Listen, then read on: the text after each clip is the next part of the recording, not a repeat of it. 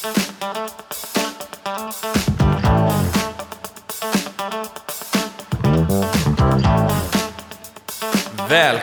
till ett avsnitt av Nagelpodden Svarar. Presenteras av Boka Direkt. Hallå, välkomna till Nagelpodden Svarar med mig Selina. Och Frida. Ja, och Frida. Ja. Vi hoppar direkt in i frågan. Ja, men vi gör det. Ja. Shoot. Yes. Hej tjejer, tack för världens bästa podd. Jag har en teknikfråga. Jag kämpar med babyboomers men får inte till det hur jag än gör. Massa emojis. Vad är era bästa tips för att få till en riktigt bra fade som inte blir fläckig? Kramar. Oj, vilken stor fråga. Jag känner med henne. Jag har precis samma struggles fortfarande faktiskt. Efter 30 år. Ja, jag har inte hittat en superrecept. Men jag har flera förslag. Men jag tycker att du börjar, för du känns som en lite mer professional on technical this one. ombre pro. Yes. Ja, nej, men först och främst får vi egentligen diskutera. Nu har hon inte skrivit vad hon använder för material. Nej. För det är ju stor skillnad. Ja, det är det. Det är jättestor skillnad. Själv använder jag ju hard gel när jag gör mina ombre. Men det finns ju du bygger in dem i bygget liksom. Exakt, jag bygger in det. Men det finns ju acrygel, eller vad heter det? Acrygel. Det finns ju alltså gel polish, det finns airbrush, det finns allt möjligt. Men jag börjar med hard gel, hur jag gör. Och nu försöker jag köra liksom lite snabb steg för steg.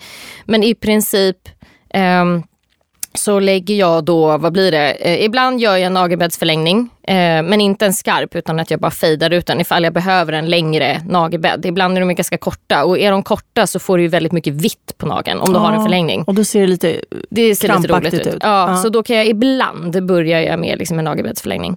Sen har jag då en vit mjölkig gelé. Och det här är väldigt viktigt vilka produkter du använder. För att vissa, alltså du kan inte bara ta en vit, utan det ska vara en vit som har tillräckligt mycket pigment för att täcka, men den ska fortfarande vara villig att mjölka ur sig så att den liksom fejdar, så att du inte får liksom skarpa linjer i penseldragen. Så att där måste du göra lite research, testa olika vita.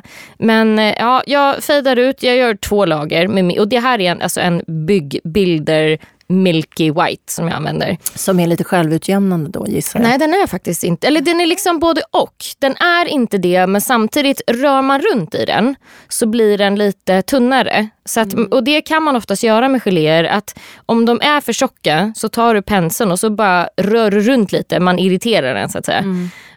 Och då blir den rinnigare. Så att då kan den vara lite lättare att jobba med. Så då lägger jag ut 2 lager här däremellan. Fejdar neråt då. Och sen avslutar jag med en soft pink över hela nageln. Jag lägger över hela. Här gäller det också att veta vad man använder för gelé. Har du en rosa som är väldigt täckande milky, då kommer den täcka upp det vita. Men så att det gäller att hitta också den här perfekta rosa som täcker, så att när den blir tjock så täcker den, men när den blir tunn så täcker den inte. Och det är ju skillnad från brand till brand. Så där måste man också testa lite. Och inom samma brand så kan det ju vara liksom 10 olika varianter och 9 av dem funkar inte. Den 10:e funkar. Så man måste testa där. Men det jag vet att andra gör också när de har en rosa som är lite för täckande, det är ju att de bara bygger upp bakre delen av nageln. Så att säga. Mot nagelband. Precis, från nagelbandet till tippen och liksom fejdar bort det vid tippen så att det blir som ett liksom glapp där. Ja. Och sen härdar man det och sen fyller man ut den biten av det vita med clear istället. Och sen filar man ihop det. Så det kan man göra. Ibland, men jag lägger rosa över hela, för min rosa funkar så.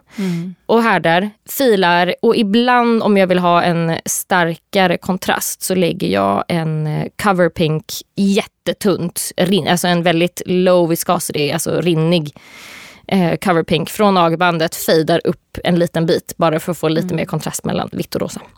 Så det är så jag gör med hard gel. Jag bygger ju som sagt in min... Ja, och det här är ju mitt problem. Att vi har ju liksom som policy nästan att vi inte bygger in looks, designs, för att då behöver vi byta hela sättet om vi ska byta look. Och det vill ingen kund av oss, våra kunder i alla fall. Så att vi försöker bygga allting ovanpå. Alltså vi har en så neutral som möjligt bas i byggandet. Och sen så gör vi allt då med gellack eller i gellack ovanpå. Det här är en utmaning när det handlar om babyboomers. För att alltså svampar suger upp färg. Så det kommer inte riktigt på nageln som man vill kanske alltid.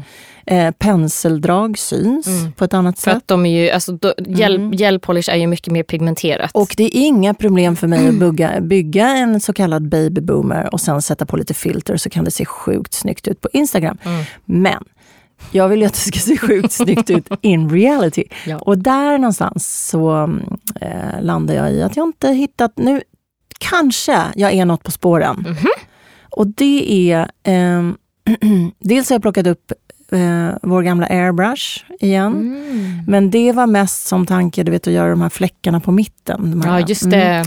Precis. Blush-trenden. Och det funkar absolut. Och det borde funka precis lika bra som en toppföjdning. Jag behöver bara öva på den där jävla airbrushen, så känner jag. Och det är väl ofta det som är problemet med oss nageltjejer, att vi som är aktiva på salonger, att vi inte riktigt har den tiden eller tar oss den tiden att leka i några timmar. För att man behöver pengar och pengar in. Jag övade på mina kunder när jag hade mycket kunder. Ja, det är ju det. Ja, liksom. Man testar, experimenterar och övar på sina kunder. Det är bara då behöver man ju ha tid. Då kan man inte ha nästa kund om en timme. Nej, vilket ju vi har i alla fall. Så att jag skulle säga, prova lite airbrush. Och sen de här lösa pigmenten som är som ögonskuggor. Just det. De har visat sig också vara jäkligt bra. Det man behöver hitta till dem, det är ju det gellacket. Alltså vad har man under och hur ska den vara kladdig, ska den vara torr, ska den vara, och vad lägger du över för att få ytterligare då det här schyssta dimensionen i det. Just det. Men den gillar jag också.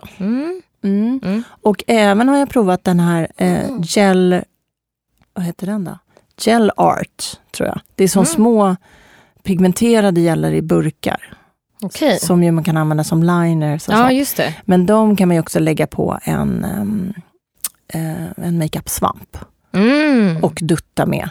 Och få en ganska bra övergång med dem. Men jag behöver fortfarande leka mer. Jag behöver hitta liksom mitt sätt. Och jag tycker oftast att det är mycket, mycket lättare med färg än just vitt och rosa. Det är som att jag förväntar mig mer av vitt och rosa. Alltså att den ska ju vara så himla natural och härlig. Så den måste verkligen vara perfection. En blå fade är liksom, det är coolt när det är lite. Alltså förstår du? Det är som att förväntningarna är annorlunda.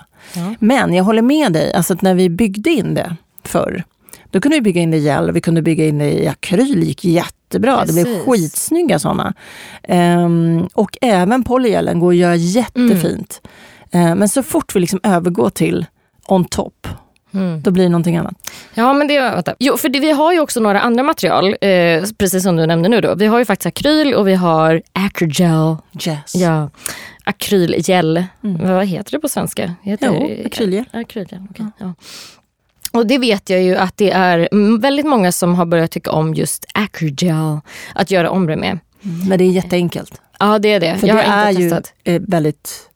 Det gör ju som du säger. Och den finns ju också i olika. Det finns i jättevitt, det finns i lite snällare vit. Det finns i täckande rosa, det finns i genomskinlig rosa och helt clear. Ja. Så där kan man ju välja lite ut efter preferens. Och sen samma med då för de som jobbar med akryl. Så nu gör inte jag det. Men då är det lite samma. Att du lägger egentligen den tekniken jag pratar om. Men du gör det med akryl. Absolut. Så du lägger vit tipp, du bländar ut det. Och sen lägger du rosa över från andra hållet och bländar ut. Ibland lägger folk, precis gör den här clear på toppen och fejdar bak. Så att man liksom lägger i omlott i 3 lager kan man säga. Så från tippen, vit bak och sen rosa nagelbandet fram till hälften och sen clear från tippen och bak. Exakt. Ja. Så att, men en problematik i den här looken eller designen är ju fyllningen sen. Ja, precis, om man vill göra det. Ja, gör du en klassisk French, då har du ju en teknik för hur du ska liksom flytta ner linje och fylla på och sådär, som inte alls är speciellt tidskrävande och ganska enkel. Men har du den här, då blir det ju lite så här, ska jag ta bort allting? Ja, precis. För att du blir inte lika snygg.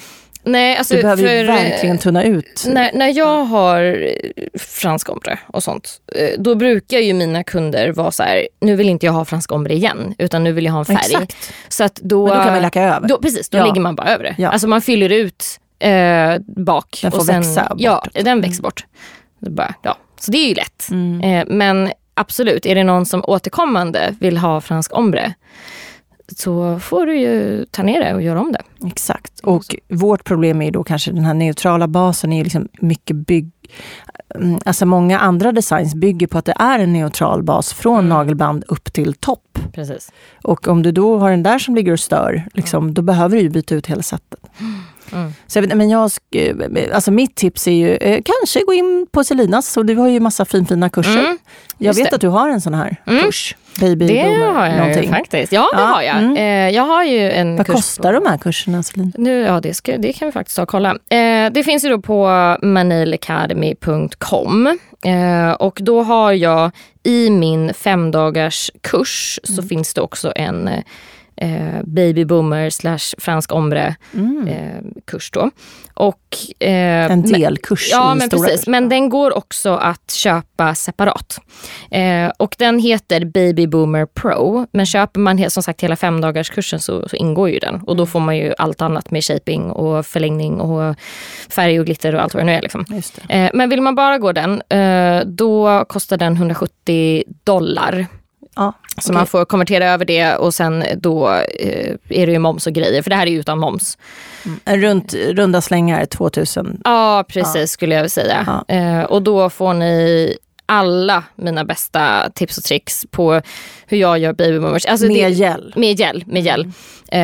Och jag kan ju säga alltså att jag gjorde så sjukt mycket babyboomers för några år sedan när jag satt på liksom salong. Nu är det inte på samma sätt. Men, och då kan jag ärligt säga att det var det snabbaste jag kunde göra. Alltså att jag la babyboomers eller fransk ombre snabbare än vad jag gjorde en hel färg. Ja, men jag fattar det. För egentligen är det ju inte en...